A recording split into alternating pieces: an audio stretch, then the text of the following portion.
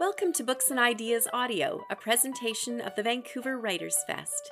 The Vancouver Writers Fest connects people to exceptional books, ideas, and dialogue through year-round programming that ignites a passion for words and the world around us.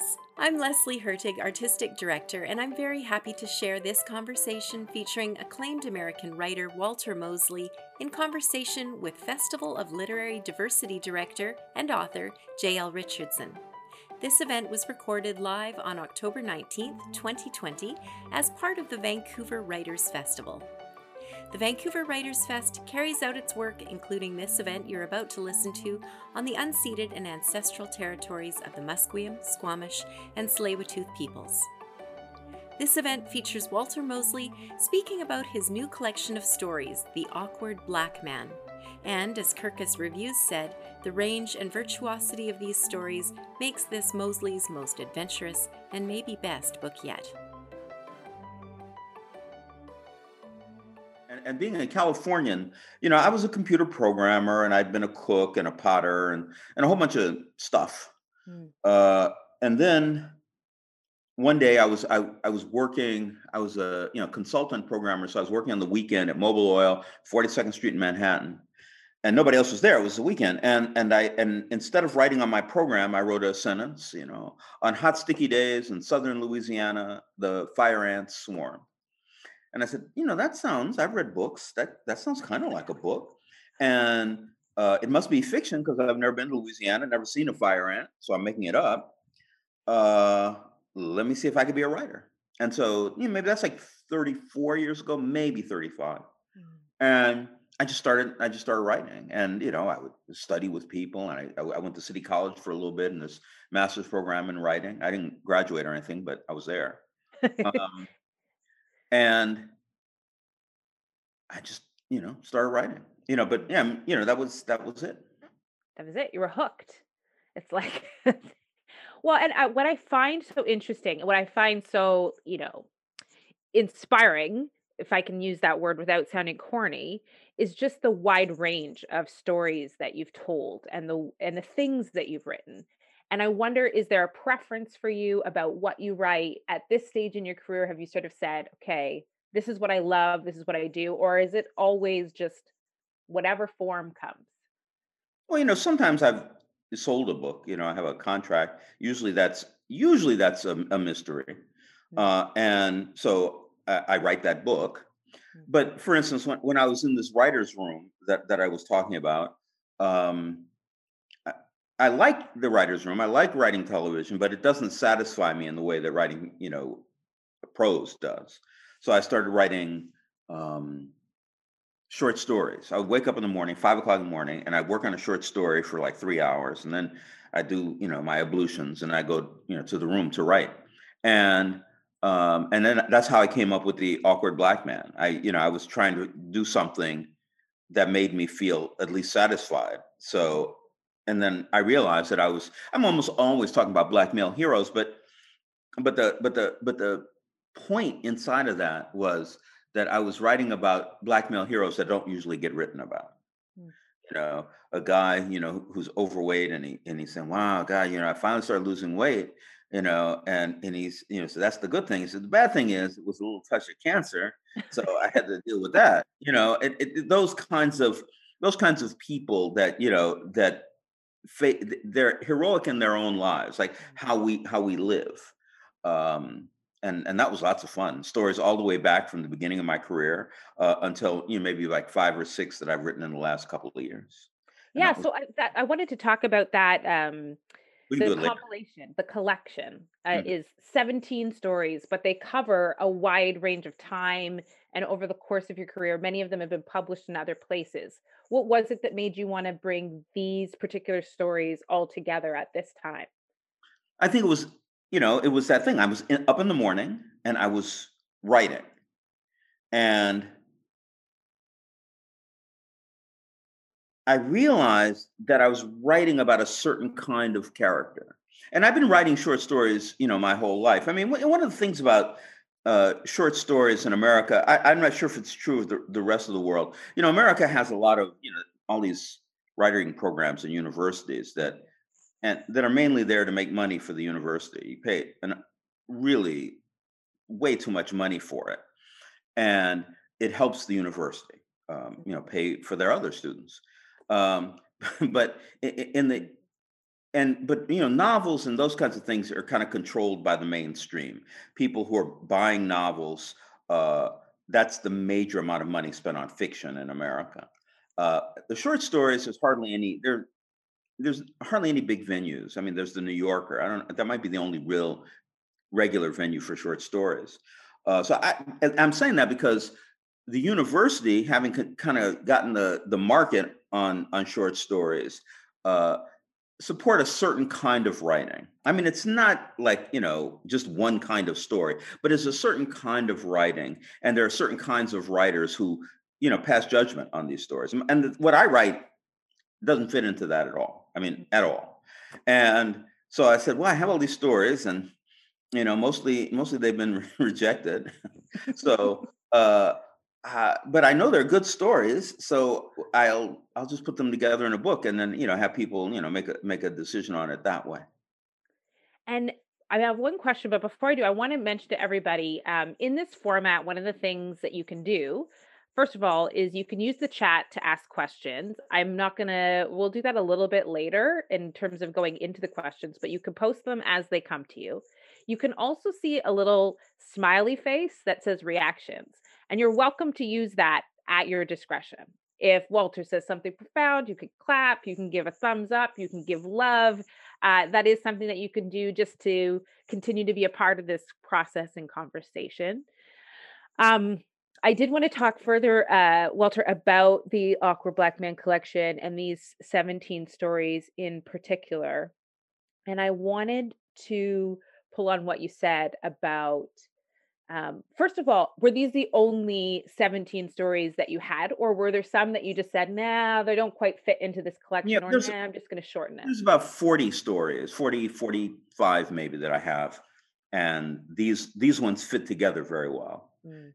And they seem to be about that guy, that kind of nerdy like guy who um might be really smart, might have a really one really great talent, Mm. might be in some kind of strange, s- you know, development of a personality, based on maybe somebody else in his family, maybe his political ideas. I know in the last story, there's a guy, who he's just like, he will, won't be called an African American. He says, "Don't call me an African American." He said, "I'm not from Africa. My mother's not. Her mother's not. Her mother's not. Maybe somebody was. We don't know where they were from. And if we knew where they were from, they would be that kind of American slash American, like Malian American or Mhm. Ethiopian American. You're not going to have, a continent. You have it for people from Africa and from Asia, but that makes no sense. You Mhm. know, Franco American's a Frenchman. And he won't. He gets offered this great job, but he won't take the job because they called him an African American. He said, "Well, you must be talking about somebody else." That kind of guy. Mhm. And as I put all those stories together, I just thought, wow, this is really cool. These 17 stories make it. It was, at Mhm. first it was like 21, but I took out stories. Mm. And it's interesting you mentioned this story where he's sort of deflecting the African American because there's actually a progression even in the language, the politics of blackness that follows the story. In one of the stories, I remember thinking like reading the word Negro and being like, oh my gosh, oh yeah, this is probably from an older time where that was the term that was used. And then there's one where they sort of reference, which are who are now called African Americans. There's this interesting chronology of blackness as well in the stories. And it made me think about the title in particular. And I wanted to ask you about the Awkward Black Man as a title and what those three words in particular, what stood out to you about those words together, whether there was any controversy or you had to fight for the title, or that was always, what you went with. No, I've only once in my life that I have a problem with a title, Mm. um, and a publisher, because who else is going to argue with me? Um, but and at one time, that happened. No, but usually when I choose a title, it It's it. it fits well enough. Mhm. And Awkward Black Man, I think, it just really speaks just volumes, because you have um, you have all of these really kind of wonderful guys that live in these in the black neighborhood, or maybe not outside the black neighborhood, or do really interesting kind of jobs uh that we don't talk about, because it's not the impression of black men, especially in America. And that's just and it's so much fun to, like I have my little modern day Western in New York on the West Side, and I just love that. I love it that I can write a Western about because there's black cowboys, there's black everything, you know what I mean? And uh, it was so much fun to explore all the kind of avenues, all the personalities, all the emotions of blackness, and specifically black men. And I do that because black men don't really get covered like that in fiction. Even black women do, and I think that's wonderful. Hmm. Um, but you want to talk about people that you've known, that you've loved, that maybe raised you, maybe people that you hate, but just to show a different side of America. There's so many sides of America that get short shrift. So many, and so many of the characters. I mean, it really is the perfect title in the fact that they're all even different amongst themselves. They're different from each other. They're different from what Yeah. we normally see, and the defining characteristic really is their awkwardness in the world, their awkwardness with each other. I mean, I think anyone who's reading this is going to find it hard to believe that these stories were rejected on some level, because they're just ah. I could say so much. But, I want to. one of the things about being awkward is it's hard to fit in a world that doesn't accept you. Mm, Here you are, you're doing something, and you meet a guy, and he starts talking, you know, about the Renaissance, mm, and he starts talking about who was actually indeed the more important artist, Leonardo or Michelangelo. mm, And you just stop. You go, wait a second. This face is not supposed to be having this conversation with me. mm. This person is not doesn't I don't recognize that, I don't believe he knows what he's talking about. Even I've had that often with myself. And you just go, wow, if you can just open that up, and really honestly, if I could just open it up for black men, I'm happy right there. I mean, I don't mind if anybody else reads it and thinks about it and likes it and is moved by it. It's intended for that. But just for us among ourselves, other black guys to be talking about it, I think it's a very important um it's a really important thing, Mhm. because you don't want to get trapped and you say, well, I only have two or three different choices what I can do, with my personality in this world. Yeah. I listened to an interview you did on Q, maybe quite recently. Hmm. And one of the things you said that I wanted to talk about a little bit builds on this. You said that it took a long time for Black men to find your work and read it, that Hmm. initially there was sort of a um, perception that Black men don't read, and then misrepresentation of Black men that maybe perpetuated this belief. But um, what did you what do you think this collection offers that maybe differs from those Black men who found Easy your stories about Easy Rollins? What is the awkward Black man offer that's different or build on for that audience that means so much to you? Well, it does certainly. It couldn't have been my first book, Mm, because getting to this book is challenging in a way where people kind of seem like they're losers, or they don't, like they don't fit in the world, or they're not successful, they're not royalty, they're not rich, they're not the best fighters, uh and so, but I started off with Devil in a Blue Dress, right, with Easy Rollins. And I I was writing about a black male hero, but he was a deeply flawed character, the kind of character that anybody who comes from any community recognizes. Like, yeah, well, he's not the best guy, So, well, yeah, no, some people don't like Al Capone, but you know, Al did a lot of stuff. He had that soup kitchen. I ate in it every day. Like that. That world. And I think in the beginning, like you were saying, Black men felt misrepresented in fiction, and so therefore weren't drawn to it. It's not like they didn't read or couldn't read or didn't want to read. It's just you would hear people say things like, well, I read nonfiction because I want to read the truth. I mean, little do they know is that the least truth is in nonfiction, right? Because you leave out so many facts. Mm. But I think that over maybe a 4 or 5 year period there in the beginning, from 1990 and 1995, I arrived for a lot of Black men where they would say, "Hey, I can read this. Yeah, I know Easy Wrongs. I know Maus. I know this. I know." And from there, I could start going to other places. Have my book R.L.'s Dream about Robert Johnson. Then I started writing science fiction and all these various places that you could go. Mm. Do you think about, I mean, you talk about that this couldn't have been your first book. Do you think about things in terms of mainstream and literary and how that works within your writing?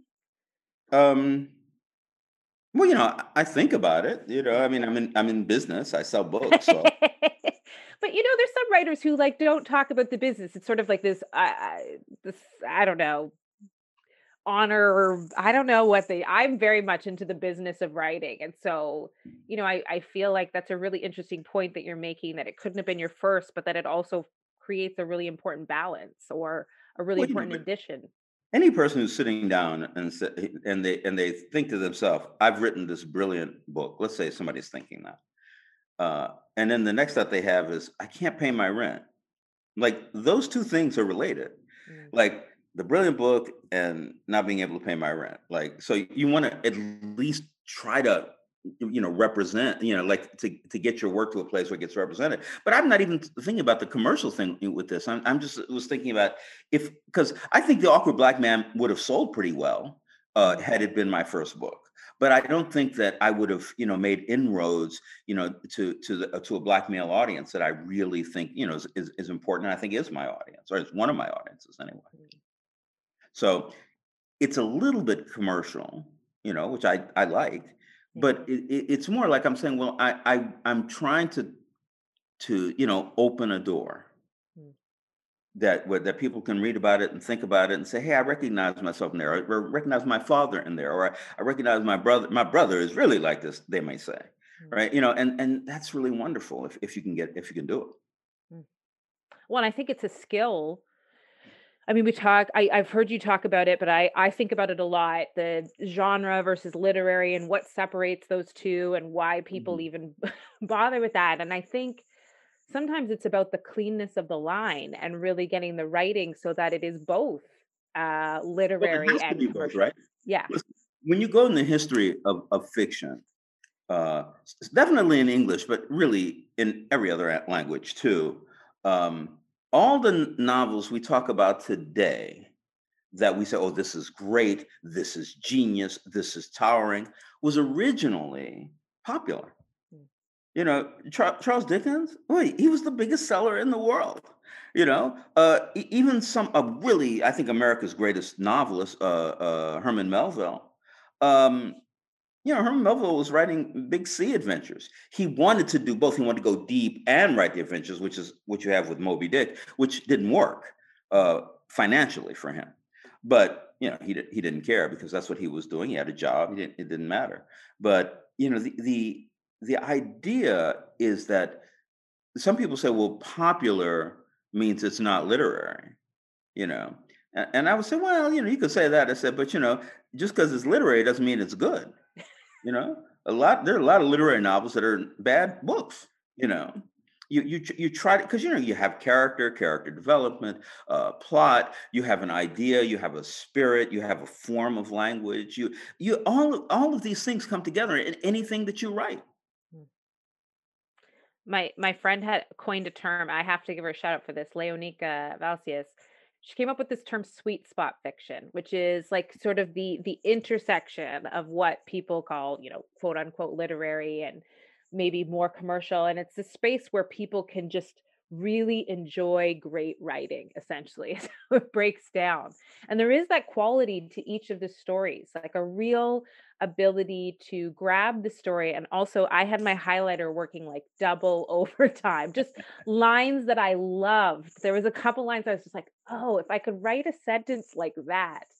I wondered about what you read growing up and how that's shaped the kinds of story, the way you tell stories. Because I think there's a particular way you tell stories that in all 17 stories really comes through. And I wondered about the influence that maybe shaped that.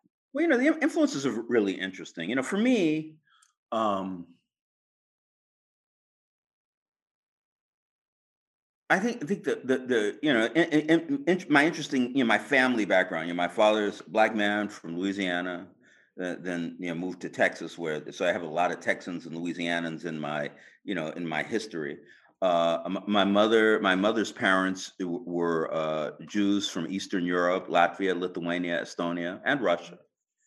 Uh, and Jewish, when you go back that far, Jewish people and black people at that time were having the same experience. They Mhm. all lived in ghettos. They were all hung and burned, treated as another race, not having political representation in the government, all that stuff. So that there was a lot of back and forth communication, between them, and so that this is me listening to stories, by old Jewish men talking about the shtetl, and by black men and talking about being, enslaved, talking about how they lived, how they ate in the South. Women who, I remember my aunt. She was the toughest woman. I was standing at her house. It was on New Year's Eve, and it was in Galveston, Texas. I was scared to death, and I couldn't go to sleep. And she said, "Walter, are you scared?" And I said, "Yes, I am, Henrietta." And and she said, "I got a 45 right here in my purse. Ain't nobody getting to you before they come through me, and ain't nobody getting through me." You know, that is kind of like the nucleus of a story right there. Now, of course, I read all kinds of things. I read adventures, Treasure Island, and the Fantastic Four, and I mean that the literature you read as a child, is the best literature you're ever going to read. Ian Forster says that in aspects of the novel. And then, later on, 100 Years of Solitude, The Simple Stories by Langston Hughes, all of these books, tons of science fiction. I mean, really, and some of the best and smartest writers ever, writing science fiction. About imagine this. Now, okay, if you can imagine that, imagine this now. And it's like, oh my God, my mind is opening up. In these ways. Um, but I don't I reading and writing are obviously connected, Yeah. but I don't think they're reliant on each other. I know people who've read everything and can quote everything, can't write a word. I know people who hardly ever read at all, who write novels that just make me cry. It's a I think as a writer, you're trying to talk about the story. I mean, Charles Dickens, uh, was a big part of getting rid of debtor's prison in England, because he wrote about it so convincingly that people cried everywhere. Uncle Tom's Cabin. Uncle Tom's Cabin had everybody uh, talking about it, and it's not the literary history that informs that, but it's the history of a people that does, and I think that's where you come from in all those places. My father was a great storyteller. I love listening to him tell stories, and if anybody says, "Well, what's the biggest impact on you?" It was my father telling stories and my father listening to me telling stories. Mm. It's I mean you can hear that in your writing. You can see that on even on the page, Mhm. ironically. The storytelling and I think short story writing is a particular challenge. It has a particular skill to it that I mean I don't have. But I think it has this ability to tell a complete and interesting story in a short time frame in a short amount of space. And I want to pick on a few themes that Mhm. that I saw and some questions that I had. And Okay. one was about a theme of love or maybe anti-love. I was saying one thing that struck me among many of the protagonists in the story was a fractured view or a fractured experience with love, just like these very awkward love moments. And I wondered if that was an intention, a desire to push against notions of romance and love that we traditionally see in stories, or just about representations of love, if it was something you thought about or were aware of as you were creating each of these characters. Well, one of one of the things that I do is I talk in both of my little writing books, little thunder things, is that you have to write every day. Mm, And the reason I think you should write every day uh, is in reference to a form of therapy that has gone out of fashion because it's not useful anymore as far as the mind is psychoanalysis. I mm, mean, I think Freud is a genius. I love Freud's work, but psychoanalysis itself was this developed for like hysterical symptoms, mm, which we don't have so much anymore. Um, and but the thing about it that was so wonderful, if you were in therapy for an hour today, you were going to be in it tomorrow and the next day and the next day and the next day and the next, forever. And what's so great about that is that every day you come back to it, there are new thoughts. You mm. didn't even know that there are new thoughts. You just sit down to write the next day. I'm talking about writing now, from therapy to writing. You sit down and start to write the next day, and you go, wow, this is really connected to this, and you start Mm, writing about that. And so when I'm writing these stories, subjects come up, things that I'm dealing with all the time, mm, and in my head, in my heart, in my memory, and they it's there, and it's certainly the theme of love throughout. Not every story, but most mhm. of them. And a lot of it's kind of classic. Boy and girl kind of thing, but sometimes it's a love of a cousin or a brother or Yes. a parent, or it's a man loving a woman, but not as a sexual object, as Mm, just as she represents the kind of turning point of his life. mm, Um, that those are the kind of things that that are so much fun to write about, and so interesting and so different. I'm not talking about. I don't think any of the stories. I think maybe one where oh, the guy is just so perfect and beautiful and mm. this and that. And in that one he dies early. Uh, um, but Spoiler. it's not the thing that you would expect. Oh, I didn't tell him the name of the story. Yeah. Um, I think it's really important. And I wanted to say something else because you were talking about not writing short stories, and Mm, I did a introduction to the best short stories. I don't know, in the early 2000s, and it was fun to read stories because short stories are much more difficult than novels. mhm, If I had sitting in front of me to write this short story, write this novel, I would definitely go to the novel because it's so mm, easier. Because a short story has all of the power, all of the impact, all of the history, all the meaning of a novel. Only most of it is not apparent. It's not there. It's not described. So, like, it's like if you looked at a mountain and you saw the whole mountain, extraordinary. It's beautiful. Or then you looked in the ocean and you saw an island and say, "Oh, that's a pretty little island there. It's just a little thing." And then you go, "Yeah, but there's a mountain under that island. mm. That island wouldn't be there if there wasn't a mountain under it holding it up."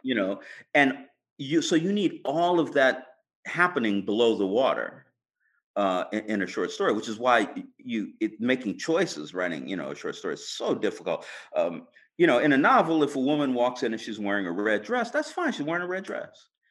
In a novel, I mean, a short story, you go, why is she wearing that red dress? Mhm. What does that red dress mean with her relationship with her father, her mother, her brother, the job? It has to have everything has to work. Yeah. It's that complex. Anyways, Yeah, it blows my mind. I think I wrote a short story for a collection recently, and it took me like a year to write one short mhm. story. So Yeah. it blows my mind with a collection like this. And I'm really curious. I wanted to ask this question because I haven't done a collection before. Um, when you do a collection like this, are there favorites or is it like children? Like you love each and every one kind of the same, but for different reasons? You know, when you look at these 17 stories, is there one that you're like, ah, I could read that every day? I mean, there's some. It's so interesting. There's some stories that I really like. I really like the Western, for instance. I really like that story, but I look at writing the way people look at classical music. Mhm. Um, Opus, Chopin, Opus 26. Beethoven, Opus 32. It's all of it works together. You can't, you can cherry pick and say, I like this, I like that, I like this. But I know that I had to write all that other stuff in order to get there. I had to, you have to learn and you have to learn and you have to learn. And your learning is all those works. So like all my, books and short stories and plays and screenplays and all of those things, I think of as together, as they're all pieces of one much larger body of work. Mm. And Carolyn asked a question that I know I'm supposed to wait till the end to take audience questions, but I think it's really relevant here. My question is like, or her question, and mixed with mine is the order. Was the order is it sequential? Is it an order that was very precise? Do you sort of want people to read it beginning to end as it's listed? Yeah, I spent a long time wondering about the order of this. Mm, I mean, listen, I've written collections of short stories before. Usually, they're about the same character or the same world. yeah. My science fiction thing, Futureland, 9 stories about this world. So they had to be in an order because I was telling a bigger story. The Socrates stories, the Tempest Tales, any of those things, I keep, I needed an order. But for this book, it was not a sequential as far as time was concerned, Mm, or even characters, because a couple of characters, one or two appear more than once in these mm, stories. But I just wanted to put it in a kind of a like planets, orbiting. They needed to be in they needed to be in a certain place, mm, and but could I explain that? No, I don't think so. mm. Just everybody read it in order. Mm. Yeah, read it. I think reading it in order would be good. I mean, I asked you about your favorite, but I have to say probably one of my favorites, just in terms of like, personal gasp and just compelling. I don't know, there was something about it. For me, was The Haunted, was one Mm. of my favorite stories. And just to give everybody a little bit of a sense of it, it's about a black man who's been rejected 1,000 times by a publisher. Um, and he dies and then the story becomes really interesting because it's about his career continuing on kind of posthumously.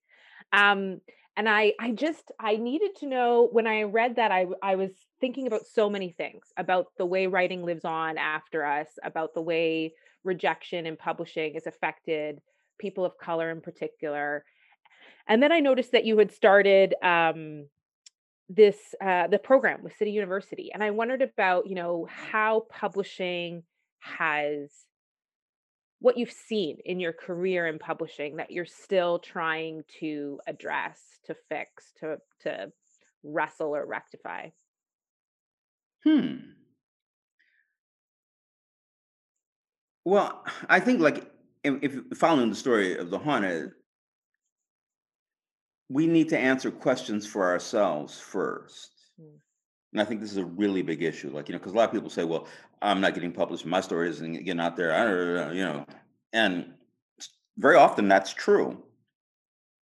But it doesn't give you, leeway to not be completely committed to your job as a writer, because your job as a writer is not impacted by the person who decides to publish you or not publish you.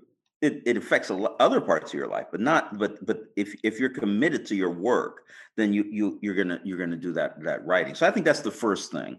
And I think that really was true in the haunted. um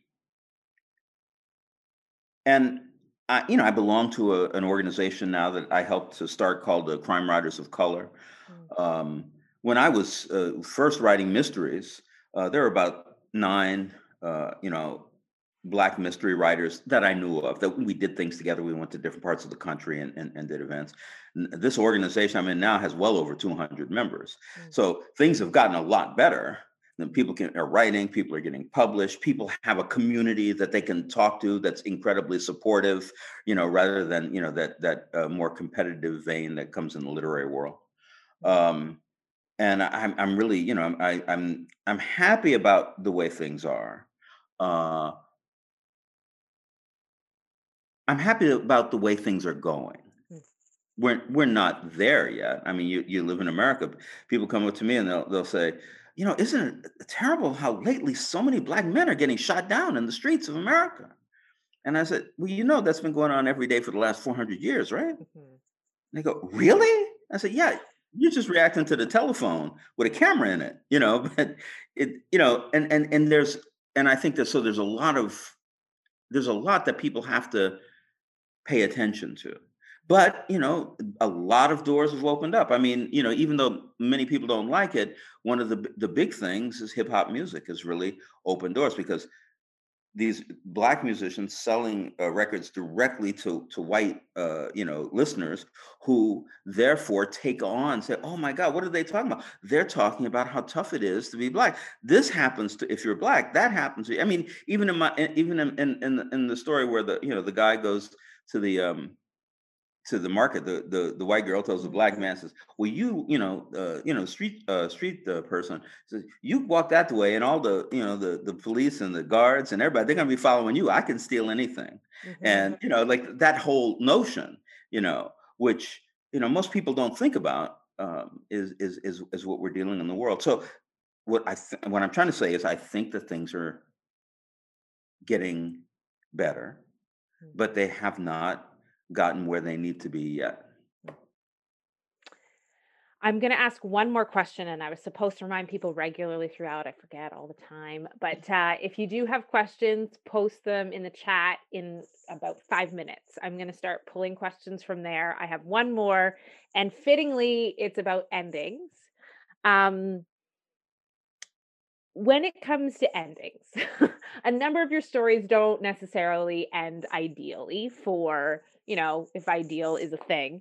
And I wonder what your thinking, belief, or approach to endings is, how you know that you've got it, if there's a particular thing you want people to feel or experience, or if it's just sort of a place that you reach with the story. Yeah, I'm less thinking about, the reader and their potential epiphanies, from stories, and more about the character or characters that I'm writing about. Mm. And if I can bring that character, like anyone else, unless they die, um, they're at a place, and they've had this struggle, they've had this competition, they've won it, they've lost it, they have whatever feelings they have about it, but then they're going to go to bed tonight, and they're going to wake up tomorrow morning and going to go to work. I mean, so it's I'm going to end it that night before they get up in the morning and go to work, because it's a here's a this is a moment here. Mm. um and so I like endings, just like I like my characters to be pedestrian, Mm. you know that it does, it's not the end ever. It's not the end. It's just, this happens, but then all these other things are, still going on. And if I can make those things fit together for my main character, uh and hopefully some others in the story, then I'm happy. Mm. There's something really, I think there's something intangible that happens with your endings that, like you Hmm. said, makes you want to turn the page and read the next story, even though they're not connected. Yeah. It makes you feel sort of satisfied with where you've been left without being like, sometimes I get angry at endings because I'm like, I don't have enough information. But I felt really genuinely satisfied at the end of these short stories. And I say this as someone who is, and I say this for those that are watching that are thinking about this, like I generally read do short stories. That's just like my practice. And Hmm. this was a really special collection for me, really special that I just really enjoyed each one. I like to go back and read some of them over again. I've been doing it for about 2 months, sort of picking up a short story at a time. Mhm. And so I want to say that to any short story skeptics that are out there. All right. So now we turn to the point where we're going to bring the audience even more into the conversation with questions that they've posed. And so I'm going to have a look through and pick a few. At Hmm. the end. So it's been 13 years since this is from Palgram. It's been 13 years since you published your book. This year you write your novel. Is there any advice that you would add now? Well, uh, uh, I mean, I don't want to sound, venal or anything, but I did just recently write and publish a book called The Elements of Fiction. Mm, This year, you write your novel is. I think that everybody would benefit from writing a novel. Not everybody's going to write the kind of novel that people want to publish. That's maybe of the quality to be published. Uh, that might be great novel, but nobody wants to read that right now. I mean, but it's a basis of how what you do in a daily way to get to the end to write a novel. It's basic, but it's I think all things are basic. It's like cooking. If you don't know the basics of cooking, you're not going to make dinner. mm. Um, but the elements of fiction is how to put something unique in that novel, how to how you, and that's a really intangible thing, Mm, how you get to a place where your novel is going to break off from the rest, what that world is. Elements of fiction is no longer than this year you write your novel, but I think that there's more to be said, and after 13 years of thinking about I was thinking about the what I say about plot, which I like. I like what I say about plot. I say that plot is the structure of revelation. mm, It is both pedestrian and ecstatic, mm. and um, and if you can figure that out in your own writing heart, then you can make a novel that's special. My festival team is watching, and I'm hoping that they're writing these quotes down so that they can share them with me afterwards, because I'm like, ooh, I want to write that one down. Um, so another question from Bonnie is about the pandemic and whether you're writing more or less because of the pandemic, or whether a pandemic will feature in the plot of a novel as a backdrop. I have a story that I've been kind of going back and forth to that'll have to do, you know, uh, I mean, I'm sure everybody in the world is saying this phrase, love in the time of COVID-19, but um, as a writer, I was in a writer's room, like I've said before, working on a television show when the COVID hit. Yeah, and really, I like being in a writer's room. Mm, But I also hate being in a writer's room. I mean, to go to a place every day and sit down for 8 hours with other people, trying to tell them or them to tell you what you should be writing, it's grueling. I mean, it's hard. So when the pandemic came and I found myself stuck, in this room, this apartment, I went, wow, this is the way I felt, before I was in the writer's room. I'm mm. at home and I'm writing and I love it. It's great. I mean, my life hasn't changed. I'm working more than I was, when I was in the writer's room, but not more than I was, 5 years ago, when I was just sitting in my house writing novels and Mm, short stories and articles and, letters. mm. People are begging you to read your work, Walter. It's happening. How has creativity affected your prose? Um, do you read books while you're in the middle of a story, and does that affect what you write? Hmm.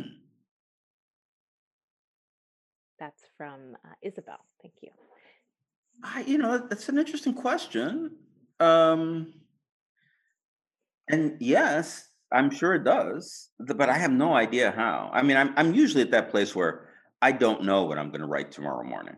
I just don't know. I mean, I know what I'm going to what project I have in front of me, what book I'm writing, but I don't know what I'm going to write. And I get my imagination is piqued by what I wrote yesterday, but Mm, also with that, it's peaked by everything else that I experienced. So if I start reading about, Leonardo da Vinci, mm. and in the morning, tomorrow, something I was thinking about him might come into the work. Might. Um, I just don't know.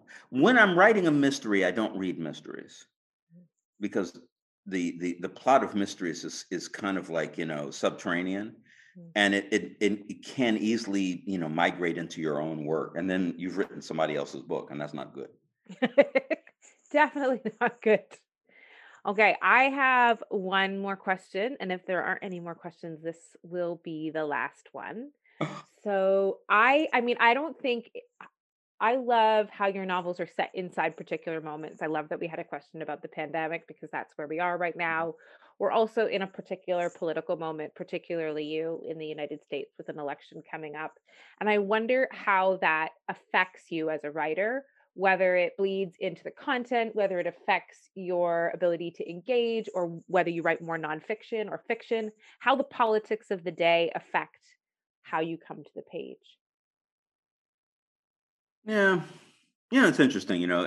When Trump got elected, Saturday Night Live had a routine where there's like these four white people and these two black guys, and the white people were really upset about Trump. Oh my God, this is the worst thing that's ever happened. How could this have happened? We never imagined such a thing like this could happen. And the black guys are gonna say, "You haven't. This is the worst thing that ever happened to you." He said, My uncle got lynched." It's like, and so, you know, I kind of think that the way I feel about, well, the way I'm writing, what's unfolding, uh, is kind of the way that I think about my stories. Anyway, I think that a lot of stuff that we've gone through, I hate it, but I think we had to go through it. I think America needed to, to be able to go completely in the wrong direction and recognize that it's the wrong direction. Not only go there, but recognize it. And some people, out loud are saying, "This is wrong. This is awful. We got to fix it." Other people are saying, they're not saying it, but they think it. There's a lot of those Republicans there who are like going, "Oh my God, yes, this is we can't allow this to happen again." You know, uh, and it's interesting, and I live in a place where that it used to be that white, especially white men, had a leg up on everything. That's kind of the history of America, but capitalism has taken that away. Capitalism says, listen, I want to make as much money as I can off you and you and you. I don't care who you are. I don't care who you think you are. I don't care what you want. I'm going to make the money off of you. I'm not going to give you a special deal because of the color of your skin. Um, Now, a lot of people are upset. A lot of so-called white people in America are upset. Thinking that maybe people of color have a lot to do with taking away from them. Uh, but I think slowly, especially in the younger generation, people are learning. So no, that's not it. We're all in the same trouble together, and we got to work together. And so, if that becomes, the final answer, I'm going to be very happy. But that doesn't have anything to do with what I'm writing about. So, I mean, it's just me thinking. Hmm. Do you look for places to like write about stuff like that when it's happening though? Or is it just does it just percolate? Because I'm always like, where do I put this stuff? Well, yeah, I try not to have that thought Mm, because, it might flatten out. mm, Like what I'm thinking. A lot of people are thinking what I'm thinking. yeah. And if we want to have a conversation about it or talk about it, I mean, I love that Dave Chappelle had a little special in this little town, and he was answering people saying, well, you should be getting out there, and being a leader for these people. And he's like, no, the people are doing great on their own. Mm, I should say they're doing great. That's wonderful. That's good. But Black Lives Matter is doing, they're doing really, the good stuff. I mean, awkward black man might be a spice for that, you mhm. know, but I love that. Well, that is it for today. I want to do just like my last before Leslie comes on, or as Leslie comes back in to do closing remarks. I have two copies. This is my super beat up, many tabs, marked and highlighted all over, copy of The Awkward Black Man. I strongly recommend it. I think what you're going to find is people you don't know and recognize, but also people who are incredibly real, and men who are incredibly funny and troublesome and all the things, all the word. I don't even have all the adjectives for it. But whether you're a novel reader normally or short story, find your independent bookstore. I think the Vancouver Writers people will post that there, but find a place to get this book. It's a treat. You've been listening to Books and Ideas Audio, a presentation of the Vancouver Writers Fest. To hear more events like this one, please visit our website at writersfest.bc.ca.